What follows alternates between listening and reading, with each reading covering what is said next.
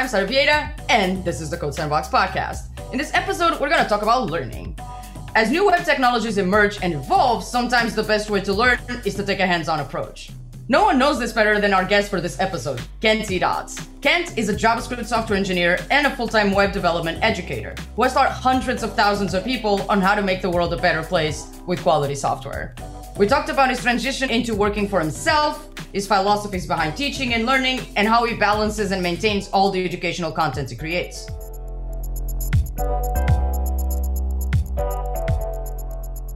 Hello, Kent. It's really nice to see you. It's good to be seen. It's good to see you too. Tell us a little bit about yourself. What do you do? Any hobbies or what makes Kent Kent? Yeah. So I am a husband and father. I have 4 kids and a dog, and we live in Utah in the United States. And I am a full-time educator. So I worked at a couple of companies. PayPal was my last company. And then just over 2 years ago, I decided I wanted to do the thing that I was doing on the side full-time. And so I went full-time educator, and I've been doing that for a while, and it's been awesome. I teach a lot about testing and React, a lot of JavaScript stuff. So I have testingjavascript.com and epicreact.dev. I also teach on egghead.io and front-end masters and some stuff on there too.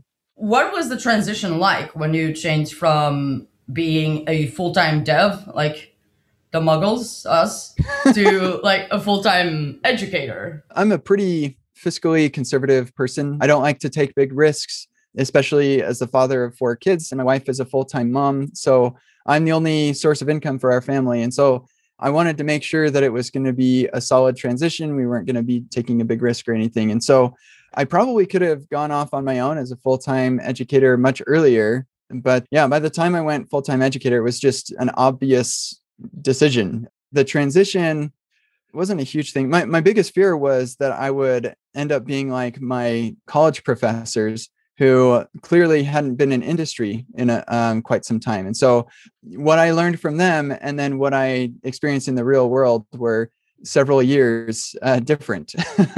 And so that was my biggest fear. And I've been able to keep up with what is going on in the development world just because of the way that I am. And so that hasn't really been a problem for me. So the transition, it just meant that I got to spend more time with my family rather than doing all of my side stuff in the evenings. I was able to just move side stuff to the daytime, and then my evenings were free. It was nice. What kind of work were you doing before? Not just PayPal, but in general, how did you start in tech? I got started in tech when I joined onto this company, and they wanted me to take DVDs and videos from another internet site, which we had permission to download, and put them up on various YouTube channels. This was a manual process. They did not hire me to be a programmer or anything. But at the same time, I was taking a programming class in Java, and I realized how ridiculously boring it is to drag and drop or select files to upload to YouTube. I decided I think I can automate some of this. And so I built a program. It would automatically rip the DVDs. So all I had to do is stick a DVD in. And when my program was done, that video was up on YouTube. And then for the videos we would download, I just pointed it to the site, and it would go scrape the site for all the links that we need to download. And it would even use meta tags and all of that. So I didn't have to come up with the description or title of the video, to upload it all. So I probably spent just about almost as much time coding it as I would have if I'd just done it manually. That was the first time that I wrote a program that I thought was oh, programming isn't just about writing your own compiler for the fun of it or implementing a linked list or some data structure or whatever. That there's practical things that I can do to write software. That's kind of where I got my start. I was still in school at the time. It was an internship, but that's really where I got my start into programming. So your first interaction with programming was at school. I'm just going to be very honest right now. Mine was MySpace. So yeah. Well, I toyed around with HTML and stuff and CSS as a teenager. Nothing really substantial. I maybe spent 3 hours on it my entire teenage years.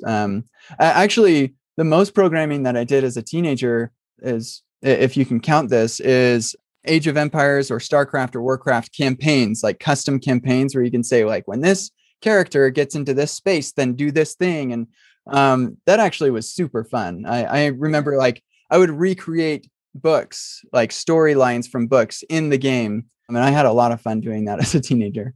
I think a big part of why you became so let's call it known in the React and JavaScript community was open source. When did you start getting into open source? I remember when I was building that little program for work with the DVDs and stuff, I stored everything in Dropbox, and we didn't have node modules or anything back then. So it wasn't like a huge deal, but I did remember like I would edit over here and then I would try to use a different computer, and I would have like those conflict files that you had to fix, and like there's got to be a better way. And turns out it was Git. And so I started using Git, but when you start using Git, you need to have a place to put things. I started using Bitbucket and then found GitHub. And I was like, oh, okay, this is interesting. And I just naturally made everything open source. And I decided to make it my first open source library. This was Genie.js, kind of like Alfred for the web, or like Spotlight for the web sort of thing. I used it in a hack night, and I ended up getting my first full-time job that night. It was awesome. I made this open source thing and added it to our work project, and now I have a job. Do you still do open source right now? Oh yeah. I'm very involved in open source. I created a testing library. A lot of folks have probably heard of that. It is very widely used. And so, yeah, there are implementations for any framework, any place you'll find a DOM, you can find a testing library for that tool. There are an army of maintainers who maintain the various packages of testing library, and they are doing a marvelous job. Like I've got over 100 packages on NPM. So I have plenty of open source stuff that I'm still working on and enjoy maintaining. I'm typically the person who's like, let me solve this for my problem and make it generally useful for most people. And then I pretty much stop working on it until I run into a problem with it. And so if other people have issues with it, then they can make pull requests and whatever. And I'm willing to manage that. But at some point, like with testing library, most of the issues and things that came in were something about the docs need to be improved, or people just misunderstood. They're just asking a question. Like there's nothing fundamental about the library anymore. And that's where I like to do my work. I like to lay the foundation, get things going in the right direction. Once it's in the right direction, I'm fine handing it off and moving on to my next thing. You need to set your boundaries like that. Otherwise, you're just going to work yourself to burnout. For the most part, I've been able to avoid burnout pretty well. And my strategy is, if it's not my problem, or I don't just want to work on it for the fun of it, then I won't work on it and I'll just ignore it for the most part. And that seems heartless, but when you have hundreds of people asking for your time, it's the only way to be sustainable. What would be really heartless is to burn myself out and then I can't be available for anyone. And so I'd rather seem a little bit heartless when I ignore people than actually be heartless by burning myself out and impacting my relationships with my family and then not being of use to anybody anyway. Yeah, and I think that's completely valid. I think that's how a lot of us have to start doing things. I think a lot of the problems that come with this are that we are unable to say no to things. What were the biggest difficulties that you have in what you do now? And how do you overcome these difficulties? My ultimate goal, like the number one thing for everything that I create, is how do I make sure that people remember this after we're done? Mm-hmm. Because if they can't remember, then the entire experience was worthless. And so I spend a lot of time thinking about how do I make sure that retention is high for what I'm teaching. And so that involves a lot of thoughtfulness around the exercises and the way I deliver the material. That's a pretty significant challenge. Another like kind of emotional challenge is the frustration that I have in myself with my pace. I feel like I have so many ideas and so many things that I want to accomplish, but I don't have the time to get it done, especially with COVID.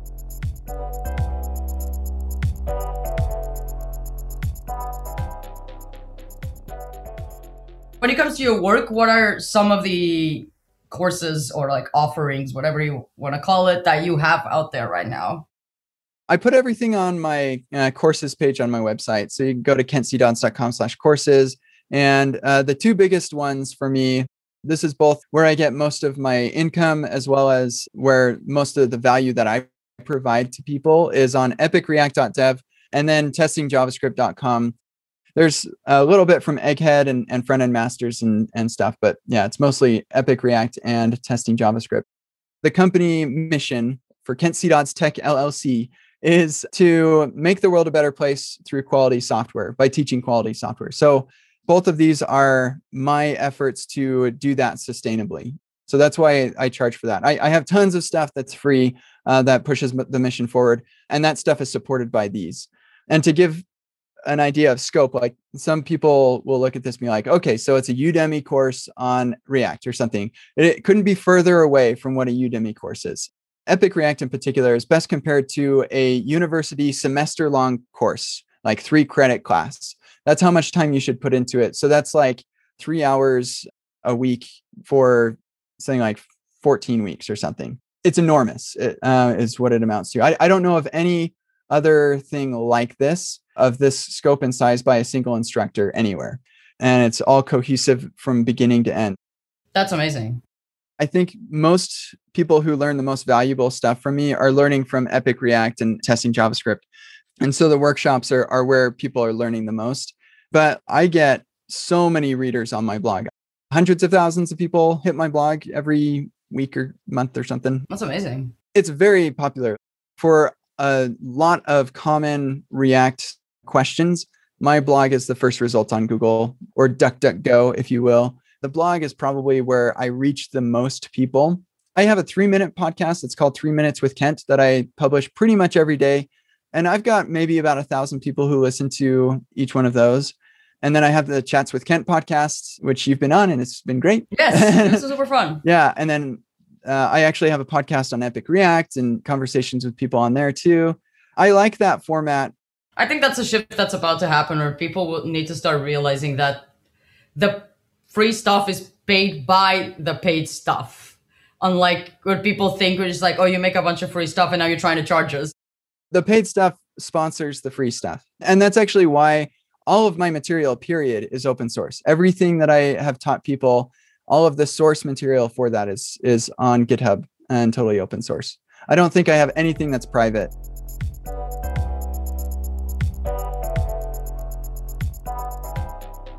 You create all this content, and my question is, how do you maintain consistency? I actually use my name in everything that I produce intentionally. So it's 3 Minutes with Kent, it's Chats with Kent, it's Live with Kent, Office Hours with Kent, like the KCD Discord. Epic React doesn't have my name in it, but like it's very clear that it's mine. As far as like making the content itself consistent with itself, I think a lot of it has to do with the fact that I'm not just throwing something together every month or every week. I make sure that I know this stuff.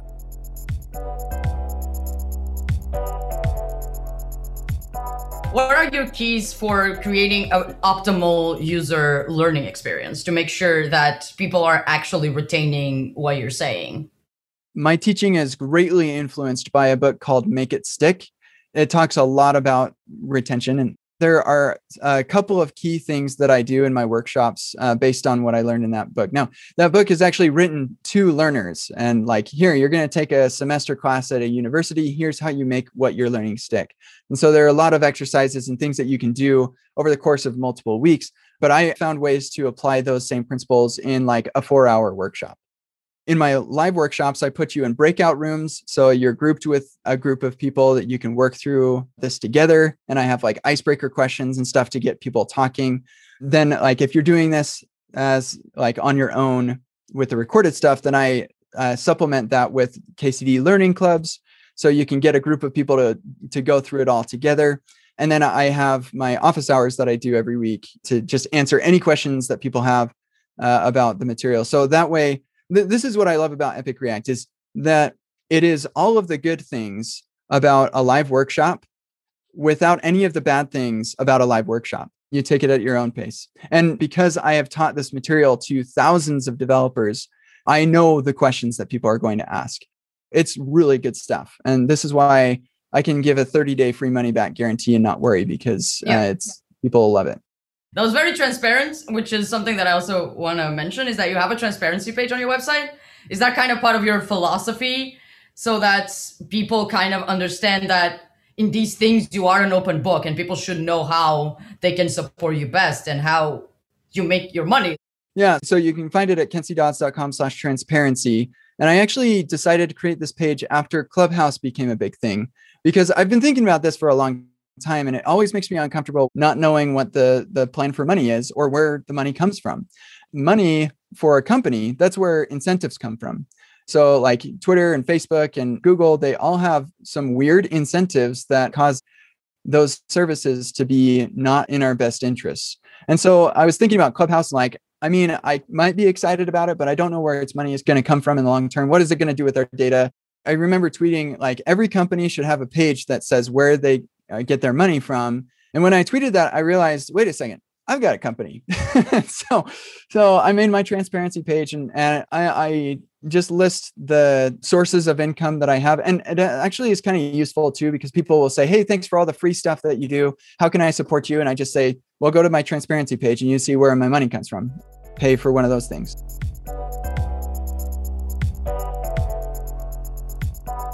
If you could give one tip to someone who wants to become an educator in the tech space, what would that tip be?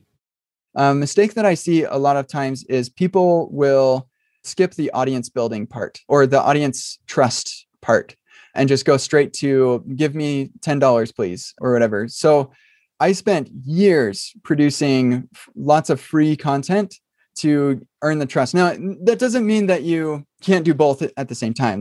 I created an Egghead course pretty early on, but while I was doing all of that stuff, I was also doing a lot of audience trust building stuff where you need to convince them that you know what you're talking about so that they are willing to spend money. Even if you offer a 30-day money back guarantee, you don't get your time back with that. And so you need to convince them that it's going to be worth their time.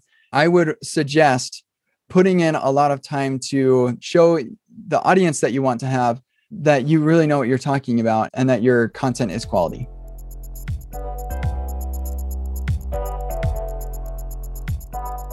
I just want to ask as a final question, where can our listeners find you online? Where are you most responsive? You can find my Discord and links to my Twitter. I'm pretty active on Twitter, all on my website, kensiedodds.com. Thank you so much for coming, Kent. It was really nice to talk to you. And I got a lot of very useful insights about the world of teaching. And I'm sure our listeners have gotten some really useful insights too. Thank you too, Sarah. Also, just a last plug, Code Sandbox is awesome. I love Code Sandbox. Thank you so much for listening to the show this week. If you want to find out more information, visit us at codesandbox.io/CSP podcast. And if you like this episode, please share it on social media as well. Use the hashtag CSP podcast, or you can send us a tweet at @codesandbox.